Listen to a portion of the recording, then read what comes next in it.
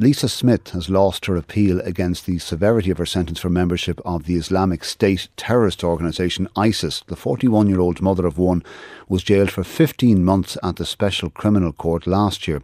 Our crime correspondent Paul Reynolds is with us. Remind us of why Lisa Smith appealed, Paul. Well, she's currently serving a 15-month sentence in Limerick prison for membership of the terrorist organisation ISIS.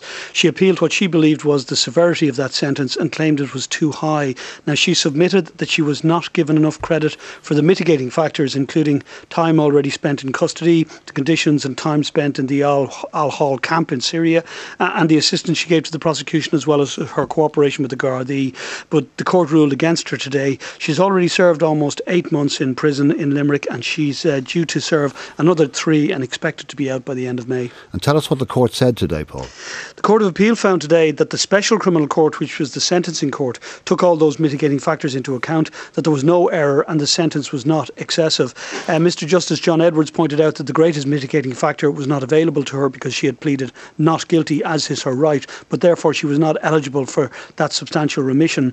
The Court of Appeal was also satisfied that the 3 judges at the Special Criminal Court acted with, quote, scrupulous fairness and with appropriate regard to the evidence of the experts that gave evidence during the trial. It dismissed all Lisa Smith's grounds of appeal against the severity of her sentence. However, she's still appealing her conviction, and that case is due back again before the Court of Appeal later this month.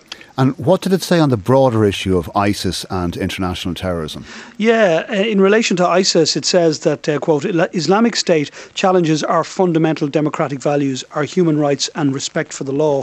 The terrorist organisation is subversive of our values. It's committed to destroying them by engaging in torture, beheadings, drownings and other outrageous acts, the most egregious crimes known to man.